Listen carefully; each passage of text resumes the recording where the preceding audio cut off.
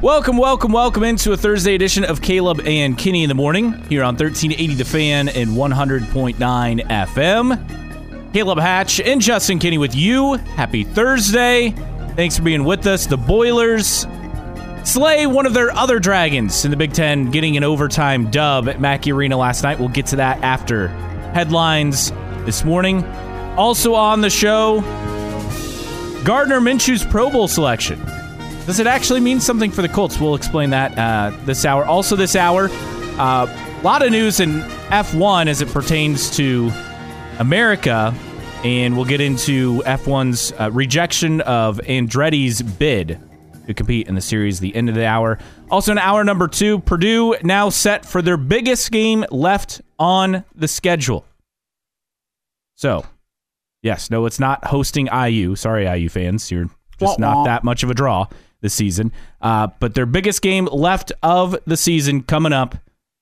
And really the only thing standing in the way of Purdue dominating the Big Ten yet again.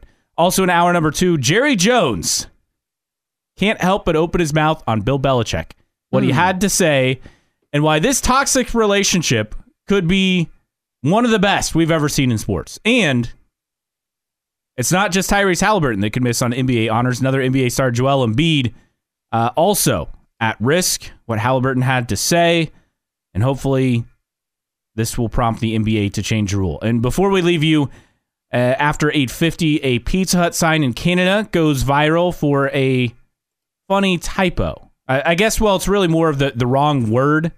I'm guessing an autocorrect on a printout. Yes, I did see this yesterday. It was great. I don't know if it's an autocorrect. Why would autocorrect a common word for an uncommon word? So yeah, I'm kind of calling BS on the autocorrect. That's true. So we'll tell you about the sign. It is quite entertaining at the end of the show. Yes. 46862 as always. How you reach us on the text line again, 46862. Also, don't forget you can listen to us 1380thefan.com via the 1380 The Fan mobile app, free for you to download and listen anytime, anywhere, or on your smart speaker. Also free to listen anytime, anywhere. All right. Morning. Hello. Good morning. I'll probably crash later in the show, but are you feeling good right now? Yeah, I'm faking the energy. Okay. I was up late last night, so we had like a game night at a friend's house. Okay. On a Wednesday, huh? Yeah, and then so I came back we got done at 9, and I came back after, then watched the Purdue game. Gotcha. So I went to bed about 11. So off my regular schedule. Yes. So you're off to a good start. We'll see if you can continue for the next 2 hours. That's not going to continue. Yeah, it's downhill from here. Come on. We already know. All right. So we start off with headlines this morning in the NFL. And once again, another coaching hire. The Seahawks have named their next head coach, Ravens defensive coordinator Mike Macdonald, as their head coach. He now becomes the youngest head coach in the NFL at 36. He gets a 6-year contract. Interesting move. Yeah, it's once again teams trying to find that next big thing in terms of maybe the next Sean McVay or Kyle Shanahan and hiring young guys. But we'll see how it works out for Mike Macdonald. You look at, he's had plenty of experience in the NFL and coaching under John Harbaugh. He has a lot of experience in calling an elite defense with Baltimore. How he is able to direct an entire team is a big question, with his offense. Who does he hire as an offensive coordinator? And I guess it's interesting that Seattle goes from one of the oldest head coaches in football to now the youngest head coach in football. So is that going to be also translated into the roster and going young in Seattle? We'll have to see. Another interesting note on this hire, Ravens defensive coordinators to go on to be head coaches. Of course, Chuck Pagano was with the Colts, went 53-43, 3-3 in the playoffs. Mike Macdonald, DC the past 2 years in Baltimore, will remains to be seen on his record. Rex Ryan from 2005 to 2008, 61-66, went 4-2. Obviously had a AFC championship game. Or 2, right? Yeah, I guess it would have been 2. Yeah. Mike Nolan, who went on to coach the Niners. He did not have success. 18-37, no playoff appearances. And then Marvin Lewis, who's the Ravens DC from 1996 to 2001, went 131, 122, and 3. But here's the kicker: 0-7 in the postseason. 0-7 in the playoffs. Never could get it done with the Bengals in the playoffs. No. And it was almost comedic in the way he couldn't win a playoff game. Considering, like, they were good teams. Now, they weren't great teams. They weren't contending for Super Bowls, to be clear. Like, none of those, but they had, like, plenty of opportunities. There was a game that it seemed like they played Pittsburgh almost every year. But they had that shootout game, and Carson Palmer got hurt, and then that was kind of it. And it was all downhill from there. But he kept hanging on with the franchise for quite some time, even when they were no longer he did. Well, competitive. I mean, that's what the expectations were, or lack thereof. They lost to the Colts one of those years, I remember, on the road. Just kept making the playoffs. It was around the early 2010s, late 2000s, that they just could not buy a win in the playoffs. And that was a big thing because they had made the playoffs for the first time in like almost 2 decades, and then they just couldn't win a game in the playoffs. And they've been able to get over that hump the last couple of years. Of course, missed the playoffs this year, but consecutive trips to the conference championship game and then, of course, the Super Bowl in 2021. For sure. Meanwhile, elsewhere in the NFL, the Packers, interesting move. They've hired Boston College head coach Jeff Hafley as their defensive coordinator. Now, Boston College is a program that in the past, I feel like you could have success at. Anymore, it seems very, very tough. And for whatever reason, they have not had success in the last, 5 or so years. He did a decent job. In fact, Boston College went 7-6 this season. They beat SMU, a ranked team in the Fenway Bowl. That's kind of the highlight. 22-26 in 4 seasons at Boston College. He did get him to bowl eligibility in 3 of his 4 years, but this is a program that 20 years ago was viewed as a lot better and bigger program. Sure. So, I guess I can't blame him for moving on. No, not at all. And he's a guy with plenty of coaching experience in the NFL. Yes. Served as DB's coach with Tampa Bay and Cleveland and San Francisco for the better part of 7-8 years in the 2010s. So this isn't a guy that has no experience in the NFL coming from college. So, it's Green Bay. I mean, they tend to figure it out and make good hires. So, I do think for a guy that's going to come in and try to really change a defense that was all right, but not good enough.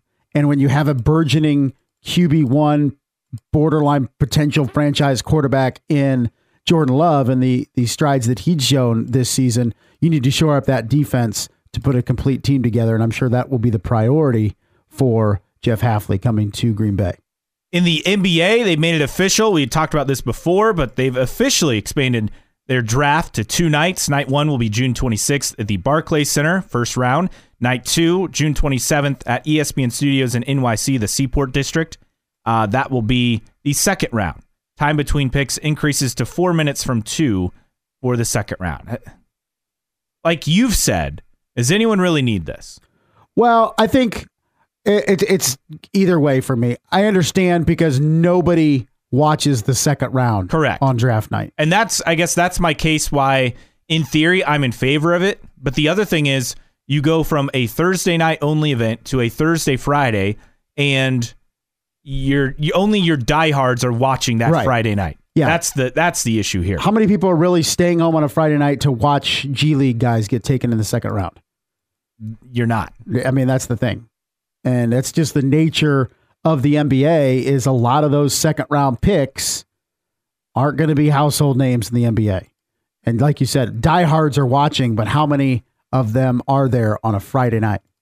But I do agree that I think it helps the visibility of your sport having it on 2 nights as opposed to an afterthought after the first round. But the second round just doesn't mean anything, unfortunately. Yeah, if the second round meant a lot more in terms of players getting playing time, I guess we would.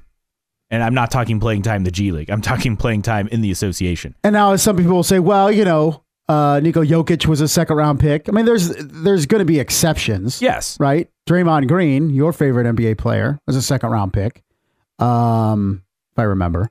So there are guys that have gotten taken in the second round that turn into really, really good NBA players. There's just not a lot of them.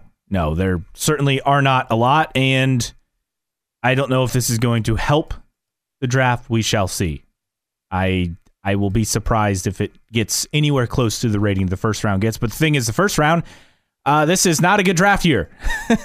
You look at some of the mock drafts, and I'm like, who? Who are these people? Who? Like, none of these guys are anywhere on a college basketball fan's radar whatsoever, let alone the G League Ignite team, which was kind of started to try to get college players, and they really don't have anything this year either.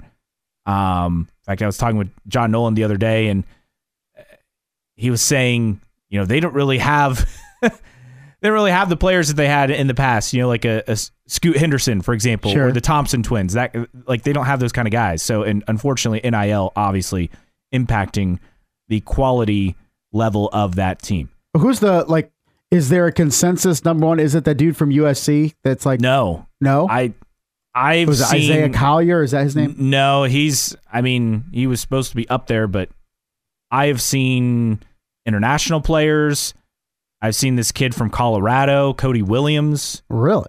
Who, I don't know. There are a lot Colorado, of names. huh? I've seen several... Dalton Connect is listed on a mock draft at 6th overall. Really? Yeah. Kentucky have a dude, that Justin Edwards kid? Kentucky has a lot of dudes. Rob Dillingham is actually the highest on this mock draft I'm looking at. Justin Edwards, he's below Reed Shepherd. Let's see. There's the 7-2 guy that Kentucky has. I'm looking at a mock draft right now that has the Pacers at number 13 taking a dude from Weber State that I've never heard of. Yeah. So it is not like, if you're a college basketball fan and you're curious how these players are going to do in the draft, outside of some like one and done type guys, like again, this Cody Williams guy from Colorado, who I've only heard of because he's showed up on mock drafts, and then Jacoby Walter, from Baylor. There aren't a lot of big names on the first round list. It's not a who's who of dudes in the first round, and now the NBA wants you to watch the second round. Yeah. Only the diehards. Yes. But at least, I think, at the very least, it's catering to the diehards that don't have to stay up till midnight to watch the entirety of the second round or later. That's true. Elsewhere in golf, they're always trying to figure things out after the Saudi investment fund, but the PGA Tour and SSG are partnering to launch PGA Tour Enterprises as negotiations with the Saudi PIF will continue. Players will receive equity shares in this new entity. So the SSG is the Strategic Sports Group, which is a collection of U.S. sports team owners. They're invest up to $3 billion in their new for-profit entity, PGA Tour Enterprises. This whole thing is, I don't know, AMS. I don't understand a word you just said. I don't. What either. Are they investing in? I don't understand. It's so like the prize PGA money is, in events. I guess, yeah, because it's gone from non-profit to for-profit. Okay. I don't understand. So nearly 200 PGA Tour players will receive equity in PGA Tour Enterprises with ownership share based on career accomplishment. Yeah, so they're like buying it. So they're making them part owners of yes. in a way of PGA Tour, trying to make them more invested in the tour so they don't leave for live. Yeah. Is that kind of what I understand? Yes, and they're still negotiating with the Saudi PIF on future investment and merger agreement. So, and their strategic alliance partner, the DP World Tour, remains in the conversation. They're trying to figure all this out. Golf has got to figure this out. This is just, it's nonsense. I don't know what else to say. I mean, golf has been, for a long time, this has been the case, but now it's even more than I can remember. It comes down to 4 events. Like, nobody cares unless it's a major. I would argue it comes down to 1 event. With the Masters? Yes. I would agree. I mean, in terms of that's your premier event, right? As opposed to the Open Championship and all that stuff. Like the other events, yes, they're still considered majors, but the Masters is the only event that's even on the radar for people anymore. Yeah. I get golf fans are probably yelling at me and saying, oh, there are 4 I understand that. But for the casual viewer, The Masters is the only event on the radar for anyone. Yeah, and it's just you got what, 4 majors or 5? 4. But then you also have like Open. TPC, like the Players Championship. So at Pebble Beach, obviously, like there are other big events, but they're not a major. Yeah, it's just that's kind of where you're at with golf. I've never been a golf guy anyway, but it just seems like it's more and more business side than anything. Like it dominates the headlines. Oh, because that is the headline. That's the problem. I know. That's the problem. It used to be people would get sick. Some people would get sick of Tiger, but that was the discussion. You were talking about actual performance on the course. Now you're not. It's all litigation and court cases and investments and negotiations with PIF and Phil Mickelson, Greg Norman, and it's all off course stuff, like you said. No thanks. It's unfortunate, but I don't see how this is going to end well for golf. Yes, they're getting a big cash influx, but when you're angering a lot of your American fans, that cannot be a good thing. Not in the long term. All right, college basketball. In women's college basketball, Caitlin Clark adds to the milestones. She's now in second place on the NCAA women's all-time scoring list. She passed former Ohio State star Kelsey Mitchell on a layup, 3,402 points, so she's now moving up the list. She's now at 3,424 career points. Will set her sights on the NCAA's all-time scoring record of 3,527 held by Washington's Kelsey Plum. Which she should break. Yes, she will. I mean, it's only like 120 points. Also, the Big Ten's all-time leading scorer, she finished with 35 and a 110-74 win over Northwestern last night. 5th straight 30-point game. She is projected to break Plum's record February 5th against Michigan because she's averaging over 30 points a game. She's also in the top 10 career all-time in assists, free throws, and field goals in women's basketball history. Have you found yourself watching more women's basketball because of Caitlin Clark? I don't feel like it's had an impact. Like I'll catch a little. The problem is, so like the IU-Iowa game a couple weeks ago. Yeah. That was at the same time as NFL divisional playoffs. So I'm choosing the divisional playoffs. Otherwise I guess I'd be more interested, but I think I'd be more interested if IU and Purdue were more competitive, and I get that IU is having a good season, but they're not to the level that they were last season. Yeah. So Sydney Parrish hurt. Yeah, that's a huge loss for the Hoosiers indeed. But I don't know. Clark will go to the Indiana Fever, and then that will draw a lot of attention. Yeah. I find myself watching more highlights. Yes, I guess. I agree with that. But I'm not watching any more women's basketball games because of Caitlin Clark. I think she's an amazing player and all that stuff. It still doesn't draw me in. I think there's a belief that more people will watch something because of an individual player. And I think there are some people like that tune in. I'm not one of them. Oh, the numbers bear that out. No, totally. Absolutely. I'm just not one of them. For sure. And that's fair. Meanwhile, back here in the Fort Wayne area, Grace still rolling. They're number 1. Listen to this score, Justin. Okay. They beat Indiana Wesleyan on the road 99-71. And Indiana Wesleyan's ranked number 5. IWU is no joke. And you're having to go down there and play them. I saw IWU, Indiana Tech, I think is like the first game of the season. It was an exciting game. I want to say that Indiana Tech, they had their chances. They probably should have won that game. I'm trying to remember. But, I mean, IWU is a very talented team. For Grace to do what they did, they're now 21-0. Obviously, first place in the conference, number 1 in NAIA, so just a phenomenal performance last night. Their leading scorer, Elijah Malone, he's a guy from Prairie Heights, so there's some local feel there.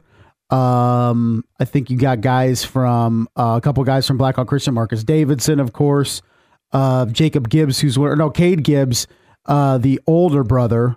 I think they're twins, Cade and Jacob from Plainfield. So it's a lot of Indiana flavor for sure. But seeing Elijah Malone lead them in scoring is pretty cool.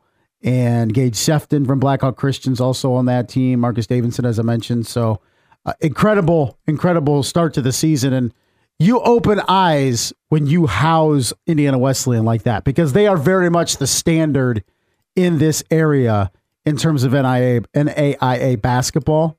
And for you to go down there and beat it by almost 30 is pretty crazy. And Indiana Tech did win that game, the season opener, 85-83. So that was a fun one at the Schaefer Center to start out the season. Indiana Tech men's team has kind of struggled back and forth on the year, 13-8. But sounds IU-esque. Yeah, but they're 11-4 in the conference. Oh, okay, that's better. That's the different part of it. So hopefully the Warriors can get rolling. All right, 46862, your text line number again, 46862. Time to talk Purdue Boilermakers, and what a game it was last night. Purdue escapes Northwestern in overtime at Mackey Arena last night. Huge games from so many players for the Boilers. Zach Edey had 30 and 15. I mean, just continuing his dominance, had 10 of his points in OT. He took over in this game. You go down the list, and for Purdue, it's everyone can contribute. 26 for Lance Jones, 15 for Fletcher Lawyer. Braden Smith, just 11 points, 16 assists, and only 2 turnovers. His stat line was the biggest thing that jumped out to me in this game, because I think he had almost 10 assists in the first half without a turnover, and just continued to grow that in the second half and overtime. Just an emphatic point after being left off the Bob Cousy list is what he did last night. Just astounding. And I continue to point to this, and I'll continue to say it. Lance Jones, to me, is the X factor for this team, and he is the reason why they have been so steady, I think, all season, is to have a guard with his level of experience, who's a good defender, who's turned into way more of a scoring threat than I think anyone ever imagined for Purdue. And he has been kind of that guy who can kind of set the tone for Purdue. And I think that's been huge for the Boilers, and he was big last night. 5 of 7 from 3. Again, 26 for Purdue. So they have, again, 4 or 5 guys any given night, right, that can beat you. Zach Edey, of course, being one of them.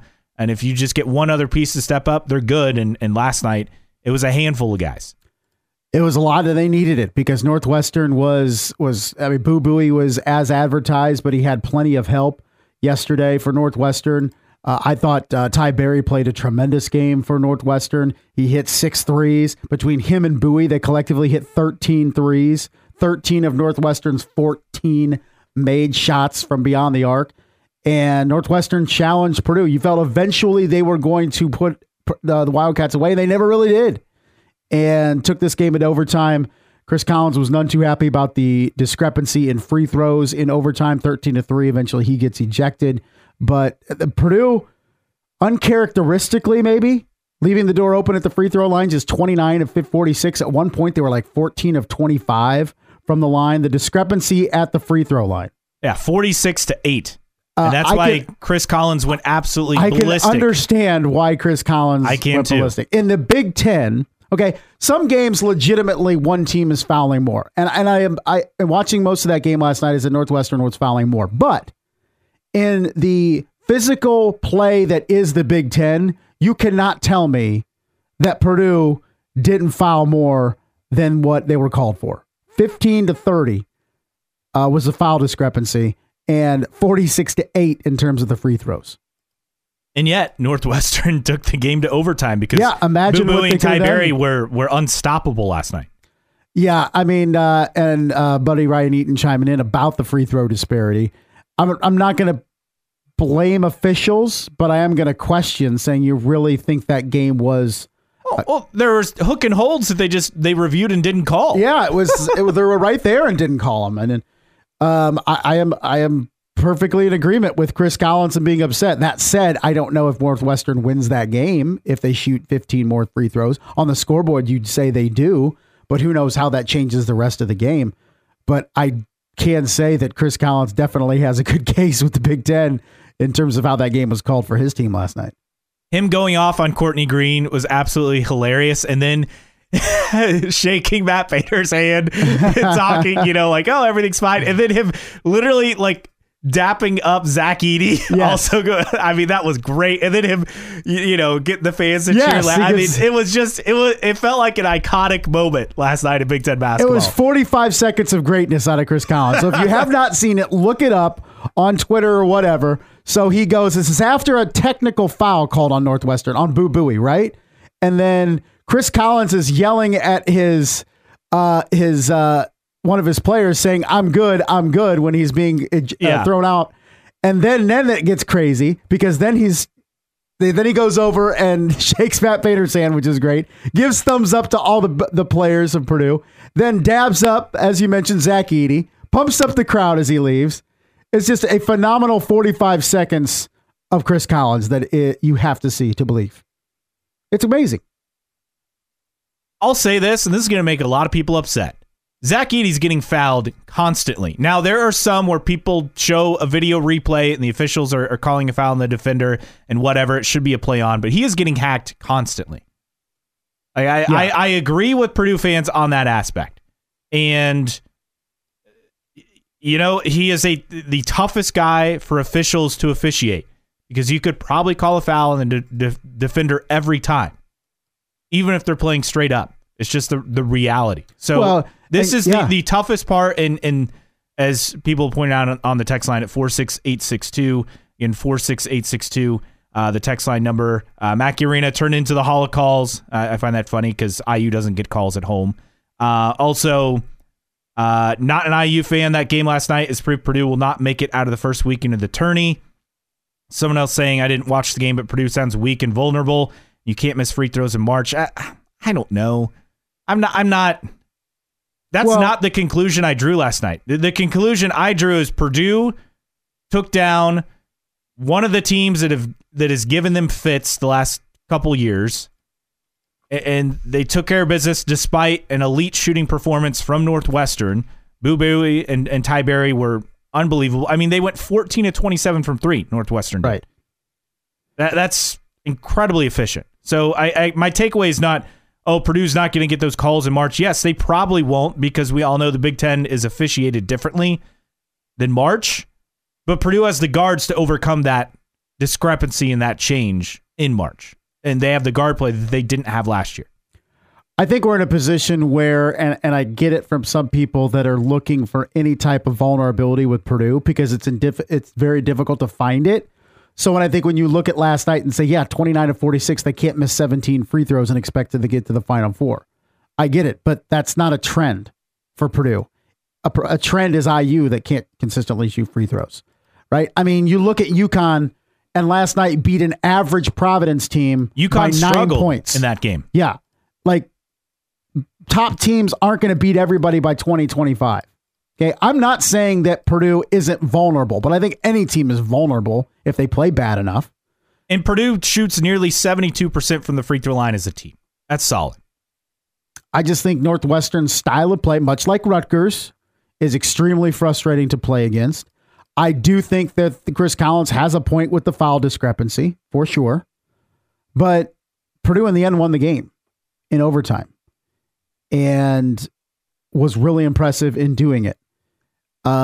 You're not going to get max effort and max performance every game out of even the best teams in college basketball. Evidence last night if you watched any of that UConn game.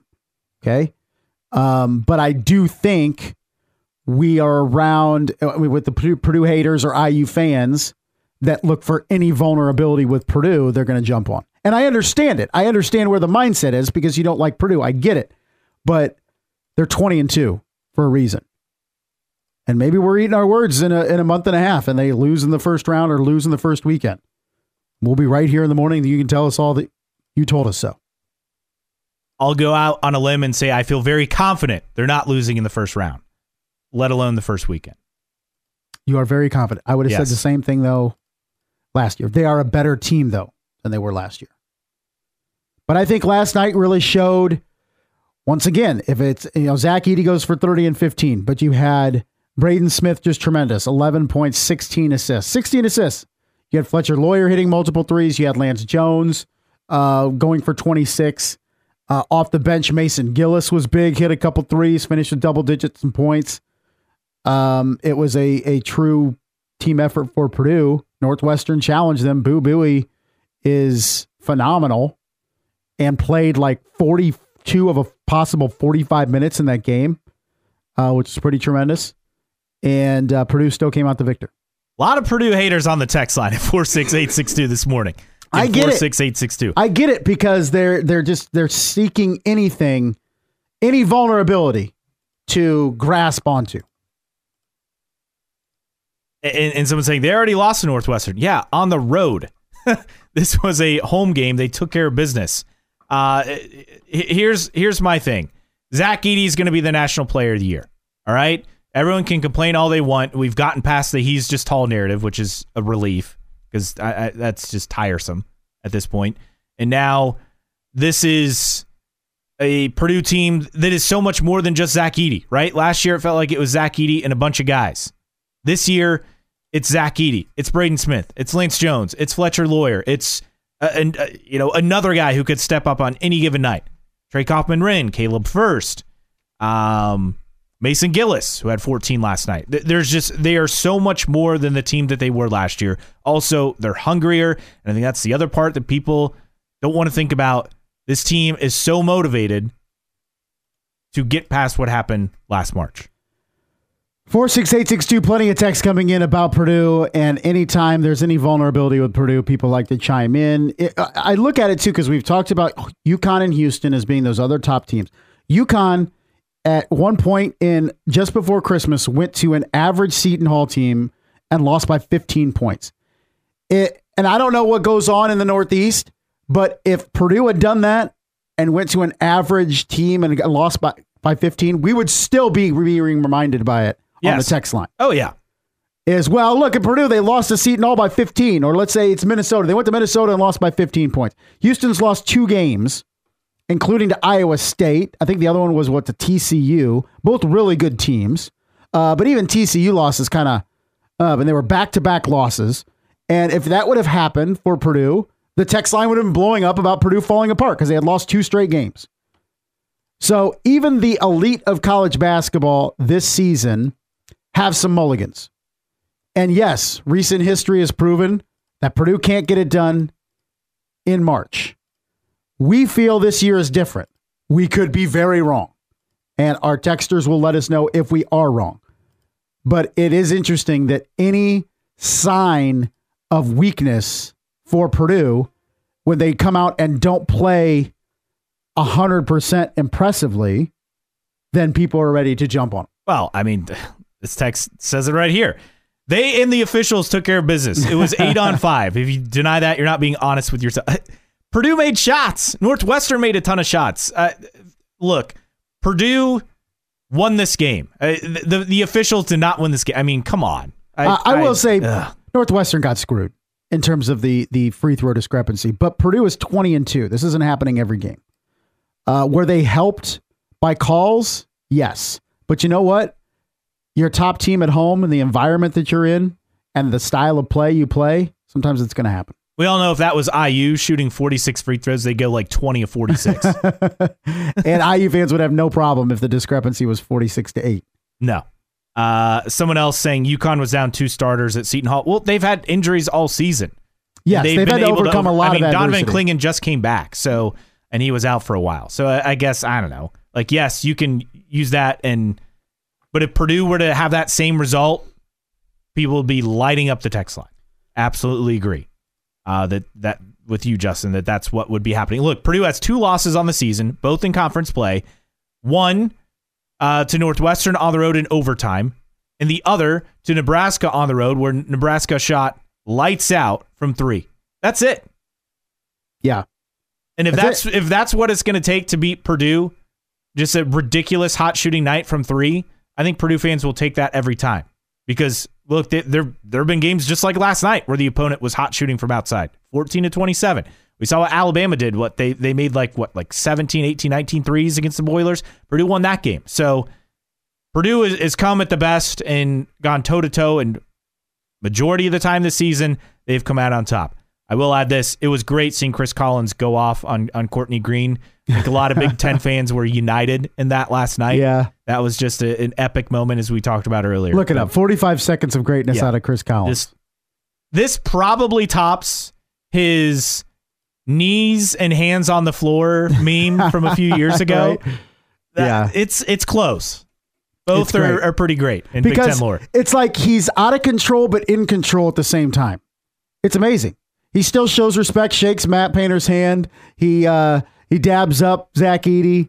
He's given thumbs up to the crowd. Yet he was having to be held back from the officials. It was great. It had everything. It was incredible. 46862, again, the text line number 46862. Coming up on the other side, Gardner Minshew's Pro Bowl selection. What does it mean for his future as a Colt? Caleb and Kenny in the morning, 1380 The Fan and 100.9 FM. Caleb and Kenny in the morning, 1380 The Fan, 100.9 FM. A little bit of third eye blind for you here on a Thursday. Caleb Hatch, Justin Kenny, text line always open for you at 46862. 46862. Just put in CK before your message. It's been busy this morning. Yeah. A lot of people reacting to Purdue Northwestern last night. A couple more I want to get to.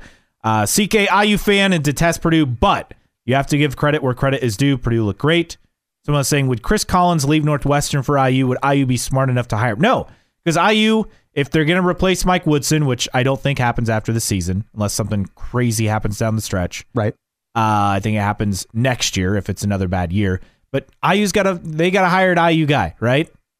Yes, Dusty of course. May. That's what they got to do. Dusty May, Steve Alford, Brad Stevens with the connection to Indiana. Like it has to be an Indiana person because that's worked so well, right? Yeah. I mean, why don't we just start naming random IU players and that's well, you said it. I said Bracey Wright. Time. It's time for Bracey Wright. I'm going Make Harris Muye-Zinovich is my guy. Who? You don't remember Harris Muye-Zinovich? No. Oh, I do. Maybe what Todd year was Lindemann.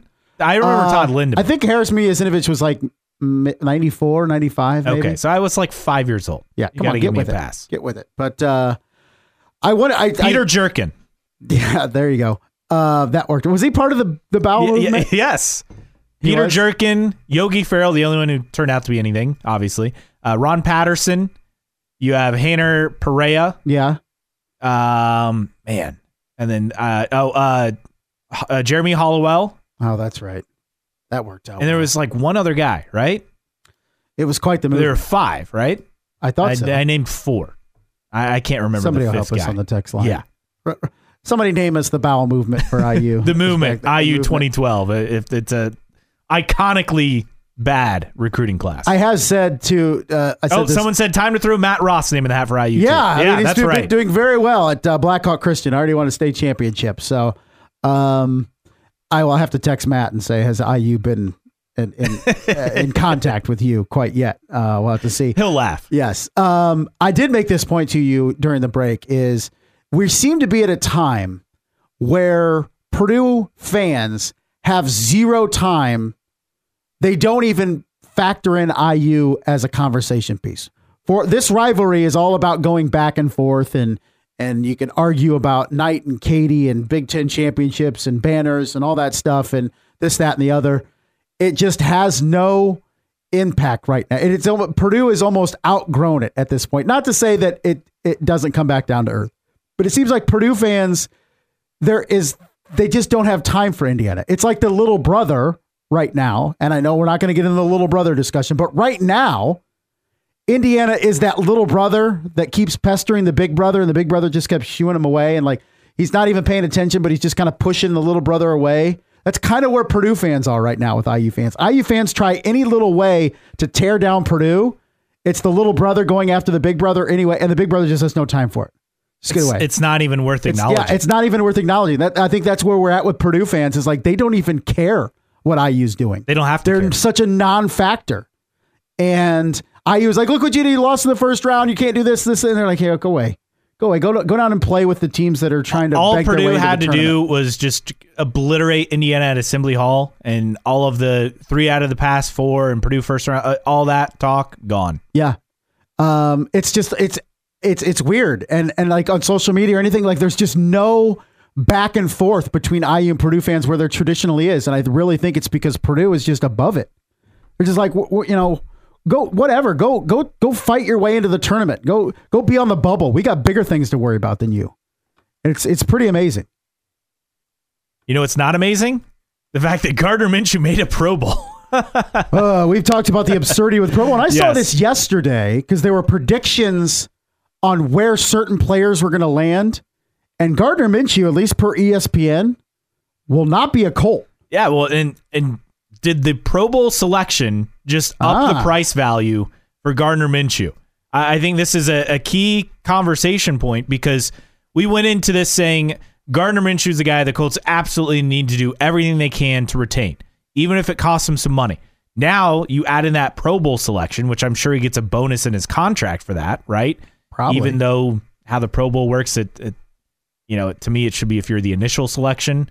But with how that works, I read something yesterday that his price, and he was on, a 1 year, $3.5 million contract. Is that right? Basically saying he could get double on the free agent market. As a starter. So let's look at Denver, for example, because Russell Wilson's done in Denver. He's not coming back. And if Denver goes after a young quarterback of sorts, if they draft one, we saw how it worked out with Gardner Minshew in Indianapolis with a young quarterback. Granted, that quarterback got hurt, but by all intents and purposes was a very good mentor to Anthony Richardson. Why wouldn't Denver want that? And I think you mentioned it, the catalyst being to the Pro Bowl, as inconsequential as we feel it is really going to open more eyes around the league that say, hey, this guy can be a stopgap until our young quarterback develops. Well, and to me, I mean, the Pro Bowl selection, it doesn't hurt your contract value, right? It's only going to push it up. And for the Colts, I have a hard time believing they're going to be able to pay everyone they want to pay, right? Yep. I mean, Michael Pittman Jr., we think's coming back. But Gardner Minshew, Zach Moss, are they coming back? I guess I'd be surprised at this point. And here's the thing with Gardner Minshew, because we're not saying the Colts don't want to bring back Gardner Minshew, and will probably try. They'll offer him. But the Colts can't pay him as much as maybe a Denver would in terms of trying to be the starting quarterback for a year. And Gardner Minshew wants to be that. He knows he's not the long-term answer in Indianapolis. He knows he's going back to QB2 as long as Anthony Richardson is healthy. But if he goes to Denver and you're only battling right now Jarrett Stidham as a quarterback, and whoever Denver brings in, that could be more advantageous for Gardner Minshew. What he's done personally is taken 2023 and at the very least earned himself a pretty good payday from somebody. It may not be the Colts. Yeah, I'm starting to have my doubts that he will be retained for the Colts. And you just kind of wonder, where do they go from here, right? As far as a backup quarterback, because I still don't feel confident in having,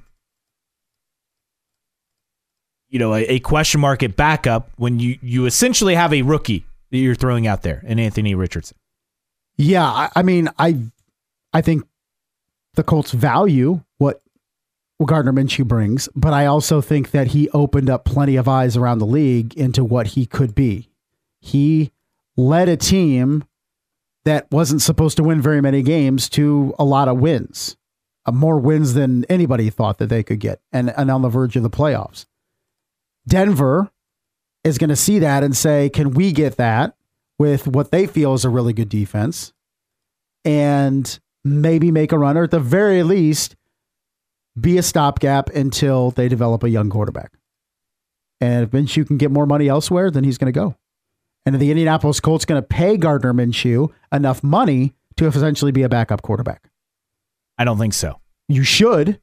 They should. I agree. But I don't think that's going to happen. I think that's the reality here. So, CM Ellinger, QB2? You sure hope not. I think you should go out and get somebody.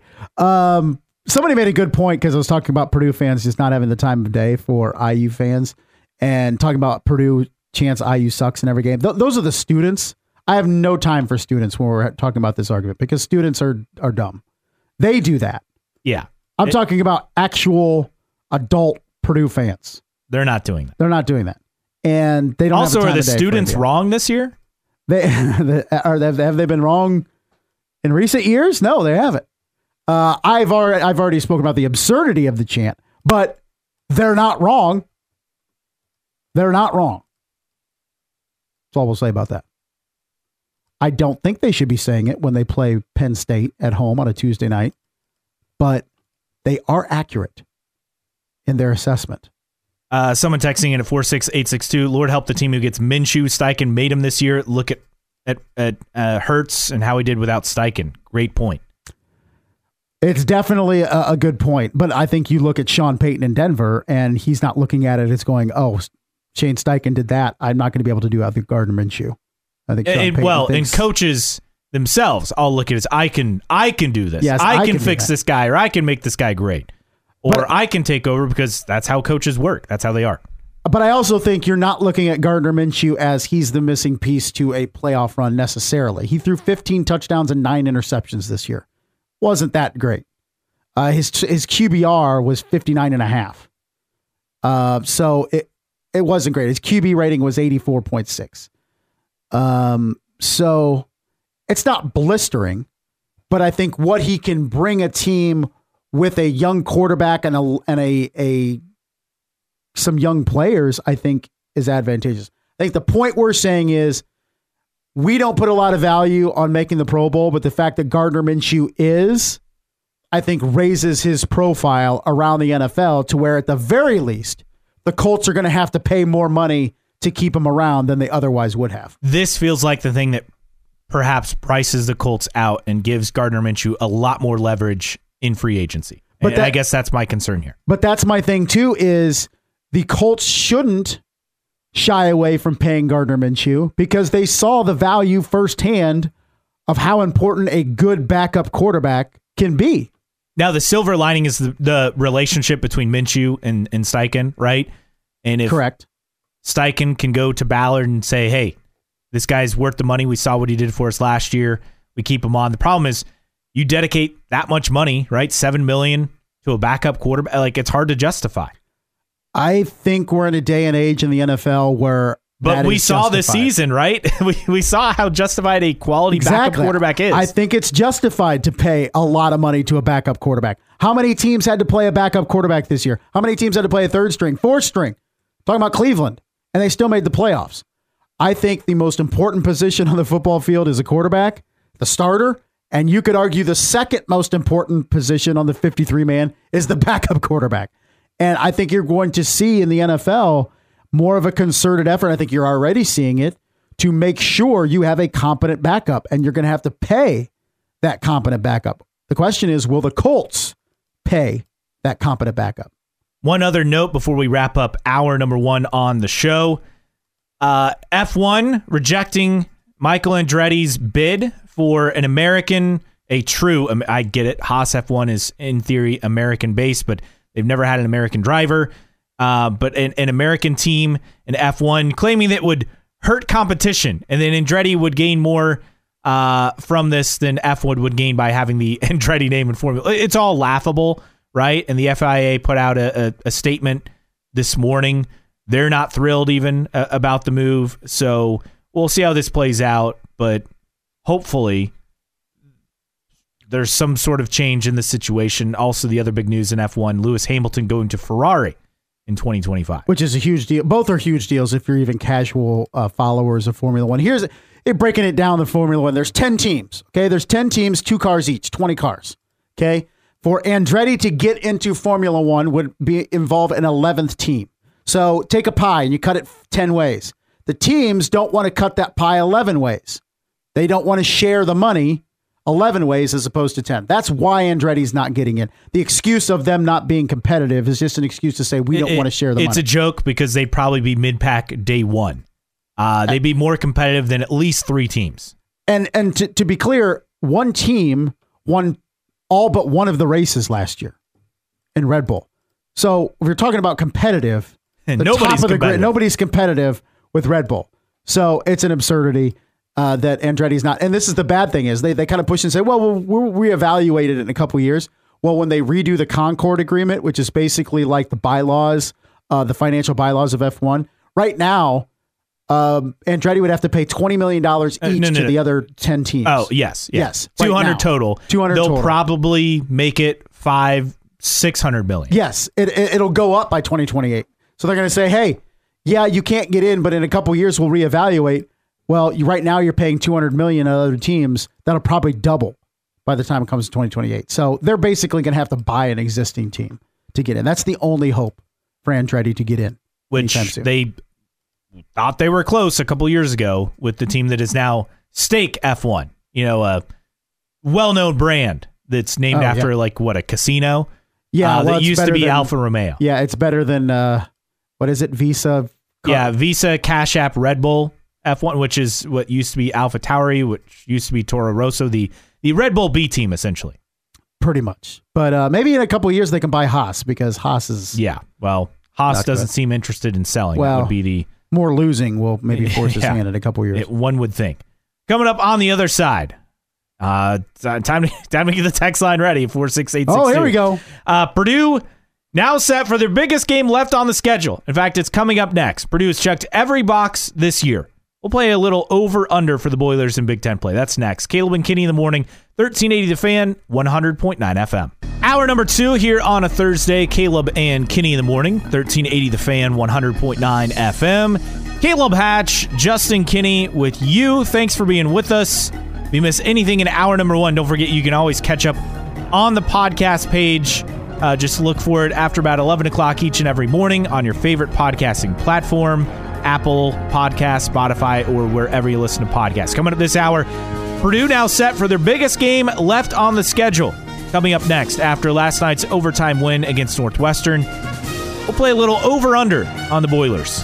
Plus, Jerry Jones can't help but talk about Bill Belichick, what he had to say. And we'll talk about toxic combinations that had success in sports.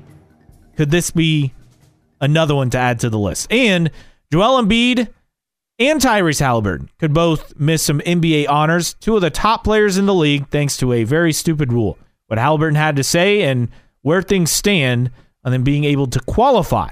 Yes, qualify for awards that they very rightly deserve. And after 8:50 into the show, I'll tell you about a Pizza Hut sign in Canada that's going viral. They used the wrong word, and it was quite the mistake. Gotta love it. Yes. Very, very much so the wrong word. We'll get to it. You know what they say? No one out-pizzas the hut. And no one out-circumstances the hut either. Or something else. We'll talk about it later. All right, so 46862, your text line number again, 46862. Just put in CK first, and then we'll get to your message. Don't forget, you can also stream us, 1380thefan.com. 1380 The Fan app. That's free to download or on your smart speaker. So listen on your radio, smart speaker, mobile app, or on your laptop or computer. So plenty of ways to listen. Purdue set for the biggest game left on the schedule. No, it's not hosting Indiana next Saturday. It's the Boilers traveling to Wisconsin this Sunday to play for the top spot in the conference. Remember, Wisconsin only has one conference loss. Purdue's played more games, though, so the Boilers could hold the edge there. They've checked every box this season. Won in Maui, beat Arizona, won at IU, finally won at Rutgers for the first time since 2018. They got revenge on Northwestern from earlier this season and even last year, for that matter. This is kind of the last regular season box they have left to check, and that's taking down Wisconsin. And this is a Purdue team that I feel like has an edge to them this year. They certainly did not have that last year. And the real questions were starting to form right around this time. We don't have those questions this year. They only have 2 losses by teams that have shot lights out from 3. Northwestern shot lights out last night, and it didn't matter. Purdue still got the win in overtime. Let's play a little over-under on the Boilers. All right. Number of Big Ten wins. I say 16.5. You take the over or under. 16.5, which means they need to lose 2 more games for the under. Yes. Correct? Yes. I am going to go the under. I think Purdue loses 2 more games. I think they lose at Wisconsin. Okay. On Sunday. And then they'll lose 1 more. Do you have an idea for that other loss? Let me look at their remaining schedule here. I'm going to go out on a limb and say it won't be Indiana. at home. Let's see. I don't know. That last game for them, because they have to play Wisconsin twice. I mean, they have at Illinois. I'm going to say at Wisconsin, at Illinois are the two losses for Purdue to finish 16-4 in the league. I'm going to go with they'll lose one of the Wisconsin games, and then that will be it. Okay. That's I'm all in. I've been all in from the beginning. No, I get it. I just I don't know. I don't know if it would be the worst thing if Purdue, let's say, lost Sunday and then won out. I just don't know if that's the best thing for Purdue. I don't disagree. Here's one for you. What is more likely? Purdue wins the regular season Big Ten championship, or Purdue wins the Big Ten tournament championship? Regular season. Think it's more likely for them to win the regular season? Yeah, I think so.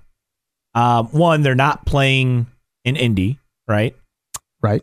Also, it just feels like the conference tournament being in Minneapolis, no offense to Minneapolis, but it's just going to be so far removed from the heart of the Big Ten, not being in Indy or Chicago. It's just going to be a complete afterthought this year. Now, they've announced that the tournament next year is going to be in Minneapolis as well, correct? No. They don't have a site location. I thought they had already said that when they came out with the new format, that it was going to be in Minneapolis. Maybe I'm wrong. I swore I read that, but I don't believe so. When you look at Purdue, I just think the desperation that some teams are going to have in the Big Ten tournament to try to get a marquee win is going to cost Purdue. So I will also agree that the more likely is the regular season championship. What else you got?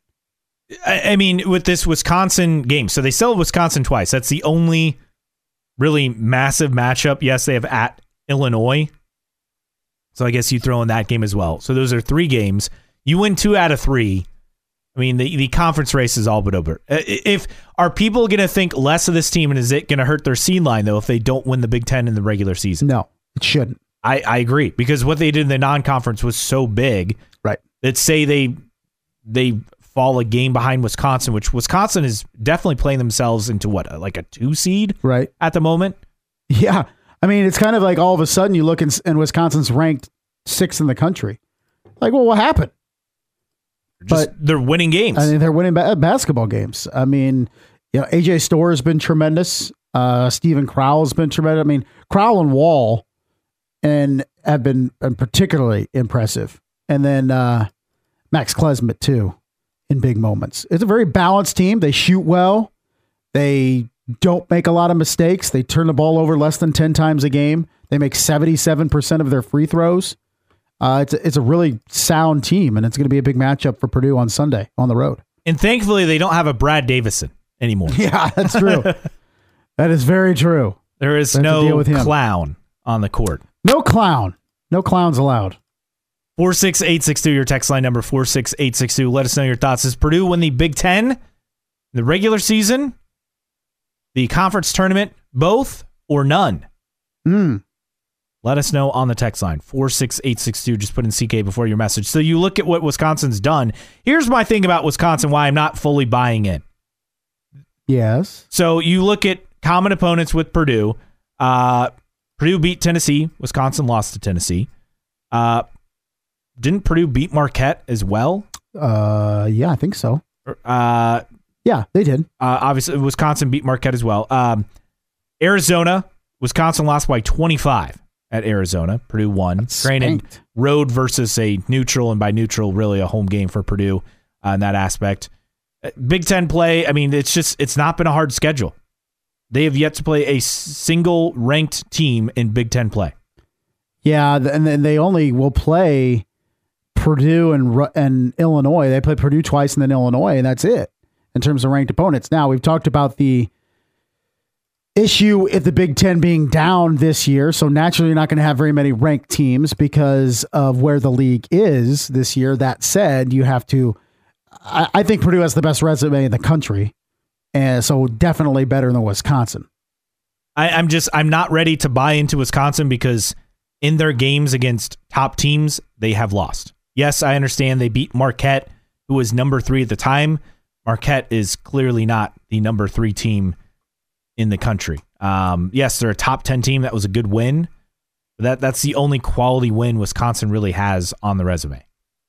But Wisconsin's just that team that you don't want to play in March in the tournament. It's just they are so difficult to play against because they're so fundamentally sound, and that can cause issues. 46862 Purdue, Wisconsin. Let us know your thoughts on the text line. Coming up on the other side, Jerry Jones speaks on Bill Belichick because, of course, Jerry couldn't help himself. What he had to say on Caleb and Kinney in the morning, 1380 The Fan and 100.9 FM. Caleb and Kinney in the morning here on 1380 The Fan, 100.9 FM. Caleb Hatch, Justin Kinney, 46862 is how you reach us on the text line. Again, 46862. And we want to hear from you your favorite successful toxic sports relationships. So the one I immediately think of is Shaq and Kobe, right? Yes. The three-peat, and they pretty much hated each other the whole time. Yes, that would be at the top of the If you have a better one or your input, let us know on the text line. Again, 46862. Just put in CK before your comment. Why do we ask? Because Jerry Jones can't help but talk about Bill Belichick. Even though he's confirmed that Mike McCarthy's coming back to the Cowboys next year, fresh off another 12-5 season and first-round playoff exit. Cowboys' MO the last 30 years now. 30 years. Legitimately 30 years, right? Yes. Since they won a Super Bowl. Been a while. Been a little bit. But everyone wants to see this happen, right? I want to see this happen. This sounds incredible. Jerry Jones on Bill Belichick said, we could work together. Now, desperate times call for desperate measures. If Mike McCarthy can't get it done next year, all bets are off. If Jerry Jones is still of the opinion that the Dallas Cowboys are just a head coach away, of which they're not, they're a quarterback away, then I could see him going after Bill Belichick. Here's a question. Hypothetically, if Andy Reid retires after the Super Bowl, which there are murmurings that potentially could happen, would the Kansas City Chiefs look at Bill Belichick? Oof. I don't know. That's the problem is, I think it'd be a better fit if Eric Bieniemy was still there. Right. But he's not. So, and Andy Reid's the offensive mind. So I guess I don't think so. That's my biggest hang up is you have Andy Reid who calls the plays and Bill Belichick's not going to do that. And Eric Bieniemy is still the OC in Washington, correct? Yes. As far as we know. I would imagine Bieniemy would probably be on the foremost guys to maybe get the head coaching job in Kansas City. Would Kansas City go Bill Belichick head coach and bring back Bieniemy to be the OC? I don't know. Yeah, I mean, it's more likely Bill brings his people. Probably. That's true. But I don't think... I mean, here's another thing. If Buffalo doesn't get it done next year, do they hire Bill Belichick for 2025? I don't think there's a market for Bill Belichick as a head coach. The only one who would do this would be Jerry Jones, because Jerry Jones is a complete wild card, is the only owner crazy enough to do something like this. Correct. Everyone else said no. Yes. Again, he got one interview this offseason. It was in Atlanta. Said no. I could see if you're a rebuilding team, it doesn't make sense to hire Bill Belichick for sure. If you feel like you're in your window, and I look at 3 teams that think they're in the window at least, Kansas City, of course, is, and then you have Buffalo and Dallas. If a Dallas or Buffalo get desperate after next season and fire their coach and say, our window's open, it's going to close, and we need to make a hire. Let's go Bill Belichick. I don't necessarily agree with it, but I could see it happening as opposed to going with somebody that's maybe a first-time head coach and seeing how that goes, et cetera, et cetera. And of those teams, I could say definitely to be Dallas. I don't think the other teams make that move. I mean, people love to watch a train wreck, right? And Bill Belichick in Dallas, which to me, it'd be phenomenal. This would top what happened in the Green Bay game a couple weeks ago. Like a full season of Belichick in Dallas and all the pressure. I think Belichick's smart enough to not do that. Do we think Jerry Jones actually thinks the problem with Dallas is Mike McCarthy as opposed to Dak Prescott? It's Dak Prescott. I mean, he said we'll go as far as Dak can take us, right? I mean, he's been, but Jerry loves Dak. That's the problem. Yeah. I mean, it's not Mike McCarthy. Jerry, he loves Dak. He's been loyal to Dak. Dak's his guy, and that ultimately is the issue here for Dallas. Is that Jerry is so loyal to Dak that he can't realize that a quarterback of his caliber, who's good, in fact, coming off his best season, right, in the NFL, still a nothing in the playoffs. His quarterback in that $55 million cap hit, that's the reason why he's not winning in the postseason. Right. I mean, every other piece is there. Don't get me wrong. I mean, CeeDee Lamb should get the mega contract. I'm fully in agreement with that. But Dak's contract really good defense. The defense is exceptional.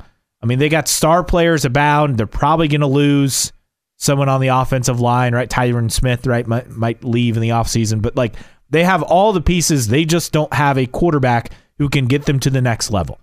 This is kind of like the Rams, you know, how they thought Jared Goff, who got him to a Super Bowl, but they didn't believe he could get him to that next level. So they go out, they trade for Matthew Stafford. They get it done. Right? Worked out pretty well. This is what the Cowboys need to do.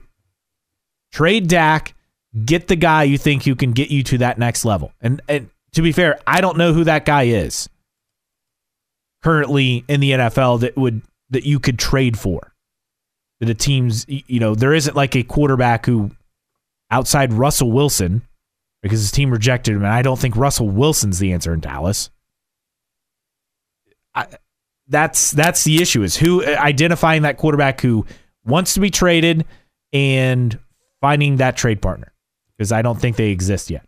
Couple of texts coming in. Jerry Jones is delusional as Cowboys fans are. Also, Bill Belichick to the XFL would be amazing to watch, which is now the UFL. Yes, it's a united football league. So now everybody's going to unite and watch the UFL, of which they will not. I do think that Jerry Jones's issue has been he's been loyal to the wrong people in the last couple of decades. For a long time, it was Jason Garrett. Now it's Dak Prescott. Even Wade Phillips, he kept around for way too long, my opinion. Back in the day when he was pushing all the right buttons with Jimmy Johnson and Barry Switzer and stuff like that, I think everything was working, and Troy Aikman and all that. But now he hitches his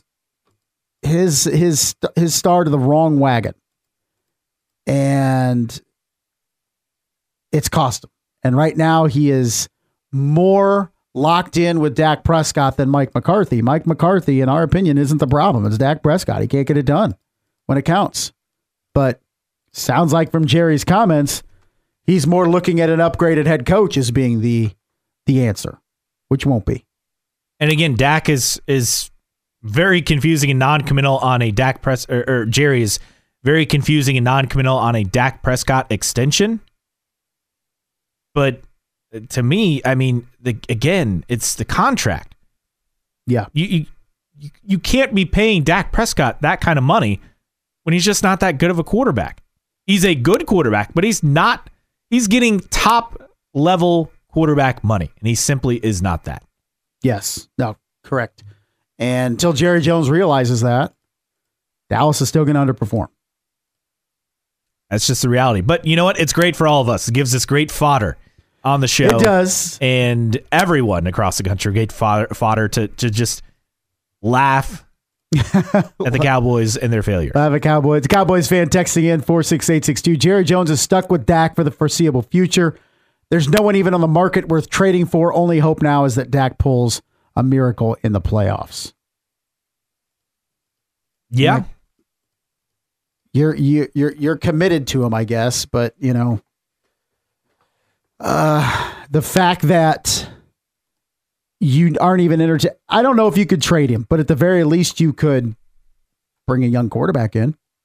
Maybe start at least grooming a successor, but that's not even being considered in Dallas. Yeah, it's absurd. And again, when you overpay guys, this is what happens. They took a risk, and Jerry's now resorting to saying he likes Bill Belichick. There's no doubt in my mind we could work together. Whatever, and we Jerry. would love to see it. Yes. I'm all in. As am I. Coming up on the other side, Joel Embiid and Tyrese Halliburton both could miss NBA honors despite being two of the best players in the league this season. The number of games they can miss is getting shorter and shorter. What Halliburton had to say about the stupid rule. That's next. Caleb and Kenny in the morning, 1380 The Fan and 100.9 FM. We have breaking news this morning here from the 1380 The Fan studio. We do, and we don't know how to react to it. The sun is out. I can actually see sunshine outside. It's beaming through the window, and usually we're like, oh, we got to close these blinds. The sun's in our eyes or whatever. No. We haven't seen this thing in seemingly weeks. It feels like 2 weeks. We presumed it was up there because it was still light out, but we did not have actual evidence that the superheated ball of gas is still up there. But we can confirm, yes, it is still up there, and it is shining this morning in Northeast Indiana. I did see it yesterday, driving just south of downtown, running some errands after work briefly. Did you think it was like a mirage? Well, it was weird because... Did I see it, or did I think I see it? I'm like, it was not clear enough. Like, it was there, and it was there briefly. I'd gotten a car wash, and then I left. I'm like, wow, the sun's out? Like, what is happening? But there were clouds everywhere, so it was kind of... Yeah. It would come and go.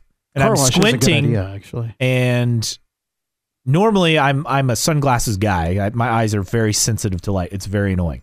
But really? I was like, I'm just going to enjoy the squinting here. Yes. I haven't even had to worry about this for a while. Seriously, we're going to do the very same here this morning. And usually we close the blinds, but no, not this morning. Just it could hit 50 degrees. 50 degrees, sunny today. I mean, it's barbecue weather. Get outside. Welcome to February. Yeah. You get to February and winter's in the rear view, right? No more winter. No. Oh. We'll get our answer on that tomorrow, right? So. Oh, is that Groundhog Day tomorrow? Yes. Yeah, because that's very scientific. The thing I don't understand, if someone who understands it can explain it to me, and I went to college with people like from Punxsutawney, and I still couldn't they're like, oh yeah, it's a big deal, and everyone loves the event. Like people dress up. And they're all very stuff proud of that event. Yes. I mean, it puts their town on the map, rightfully so. But what I don't understand is they're like, oh, the groundhog saw a shadow 6 more weeks of winter. And I'm like, well, according to the calendar, there are 6 more weeks of winter, right? Regardless. But then the problem is if today was Groundhog Day and it's sunny and 50, that tells you that there's more winter, right?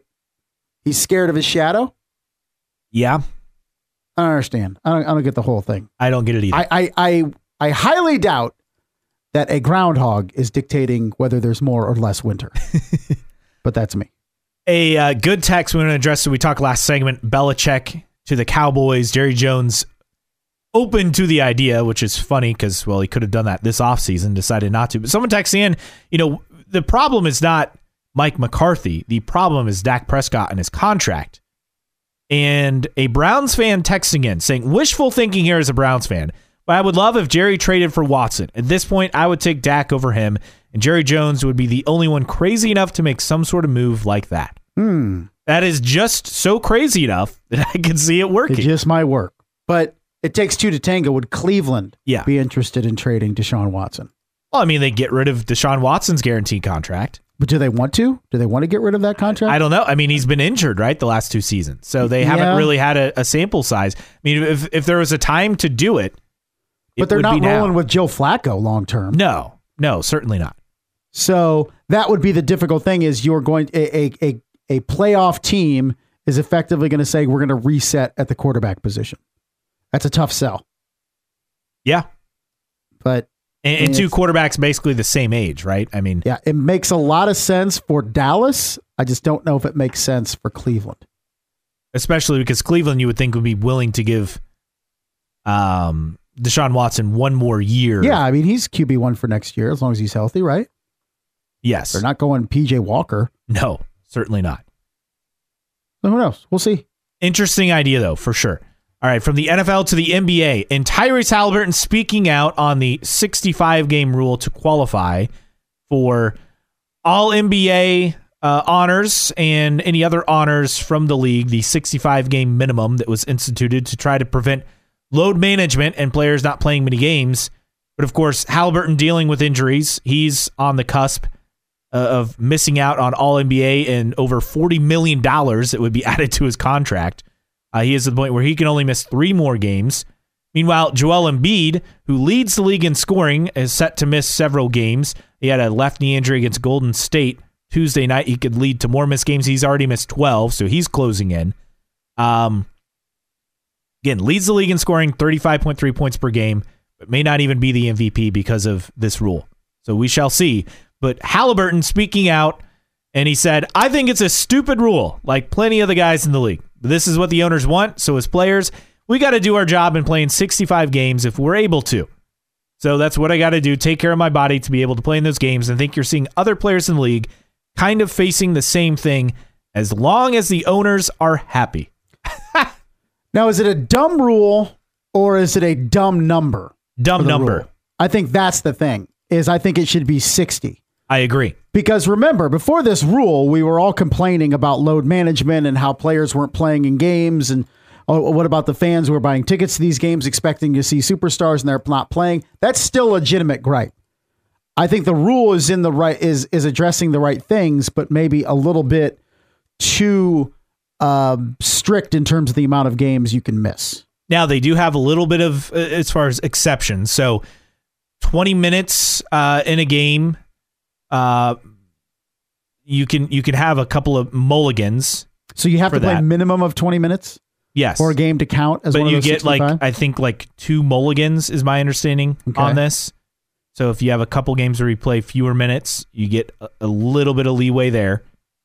So that's the first positive on this. If you suffer a season-ending injury, they can kind of evaluate that. So that's good.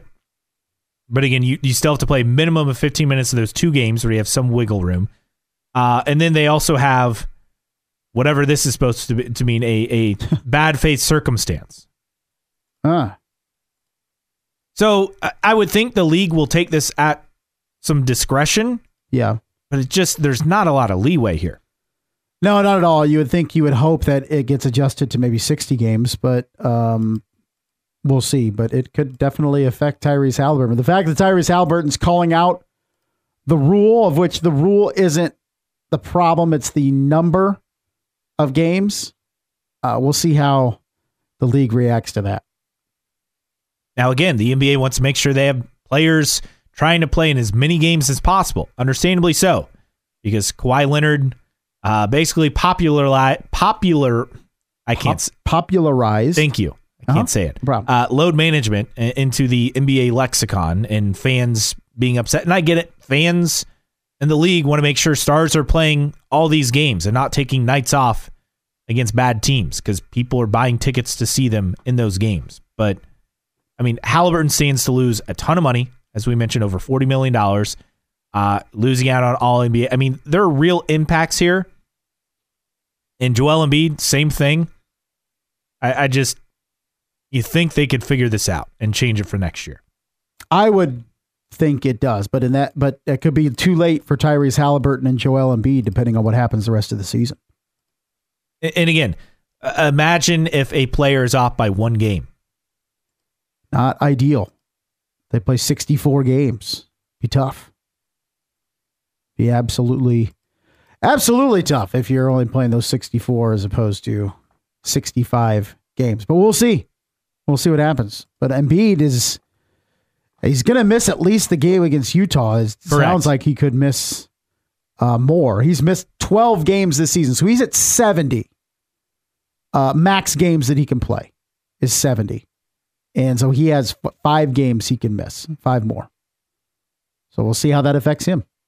And maybe the NBA will reevaluate this in the offseason because, again, it's a silly rule and it's something that they need to modify because I think we both said 60 games would be fair. They went 65, which seems a little high. I mean, if you suffer like an in-season injury, and you're pretty much guaranteed to miss, a handful of games. If it's minor, if it's a more major thing, but you can come back, like a broken bone, you're looking at perhaps a month, right? So it makes it really difficult.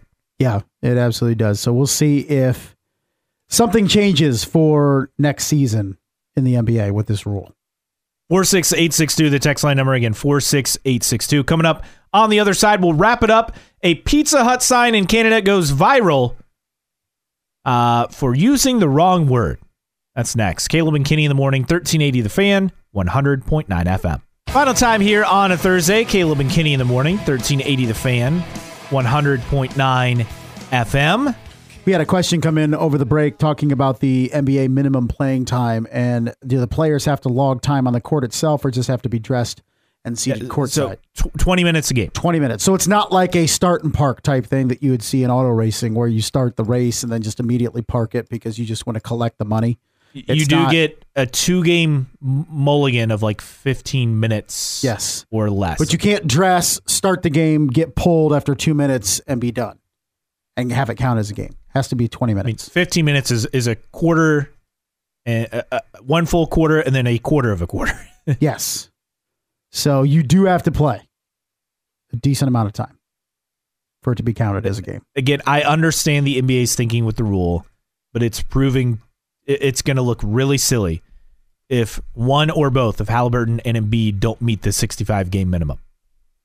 Yes. And I think it's a rule that will quickly go away, or at least be adjusted if that's the case. Correct. All right. Final story of the day, and this is outstanding.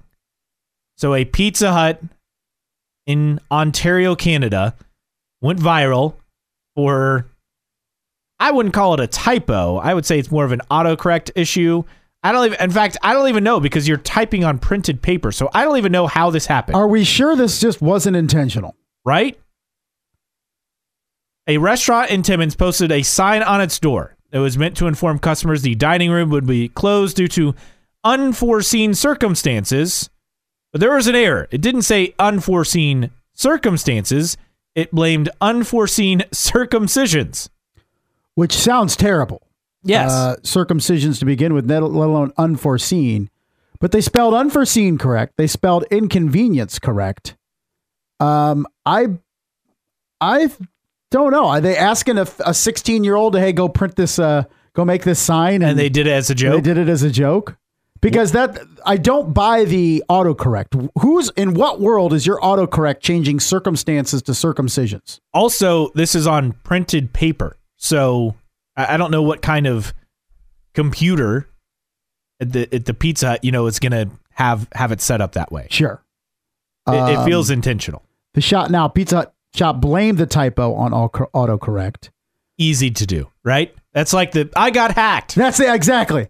I said something I shouldn't have said on social media. I got hacked. That's the thing. Darn autocorrect. I'm saying, in what world does autocorrect change that? I'm calling BS. Yeah. I think this was intentional. I tend to agree with you. The Timmins and District Hospital Foundation said on Facebook, "Hey, Timmins Pizza Hut, stick to pizza. We'll handle these circumcisions." Also, nice. The general manager of the Pizza Hut, Mark Gerard, made light of the spelling error. I'm sure it was an error. There was a new sign. They had a $5 pizza deal. It said, "In light of recent circumstances," the sign reads, and it goes on to say the deal has no tip required. I get it. Yeah. I see what you did there. Okay. But I tend to agree with you. I refuse to believe this was some sort of autocorrect issue or typo. That's not a typo. That's a full word. It was spelled correctly. Yes. I believe so. So, the Ontario Pizza Hut, we're on to your games. I told you this yesterday. This is the ongoing debate on evening and night and afternoon. What's evening? What's that? So I'm on the phone yesterday with somebody for work, and at 4:02, they wish me a good night. Have a good night. At 4:02. It's afternoon. I immediately got off the phone and texted you. Like, this is an epidemic right now. It's going on in this country with I know everybody wants to talk about the quote unquote big issues, but we really have an issue with people thinking of what constitutes afternoon and evening. And wishing somebody at night, that's like wishing somebody in March, like Happy New Year or something. Like, it makes no sense. I was very, very concerned after I got off the phone. Last night, a friend was telling me, so like he went to London a few weeks ago, and on the overnight flight, people were walking around, not just with their shoes off, which is one problem. Their socks off? Their socks off. Gross. Yeah. Now, are these people just like wearing like sandals or flip-flops on the flight or something? Yeah, perhaps. No, there's still no excuse, but yeah, it's gross. Both of these things are legitimate societal problems. Yes, these are societal need problems. To be corralled. And we will continue to address these societal problems on this show as we deem fit. Yes, we will. Because it's a battle, and we're going to take them on one at a time. Yep, one day at a time, one practice at a time, one game at a time, one show at a time, right? Yes, that's right. One segment at a time. That's how we take it here. For Justin Kinney, I am Caleb Hatch. Thanks for being with us. Stan Patrick coming up. The Herd with Colin Cowherd at noon. Indiana Sports Beat with Jim Coyle from 3 to 4. And the Sports Rush with Brett Rump from 4 to 6. All here today on 1380 The Fan and 100.9 FM.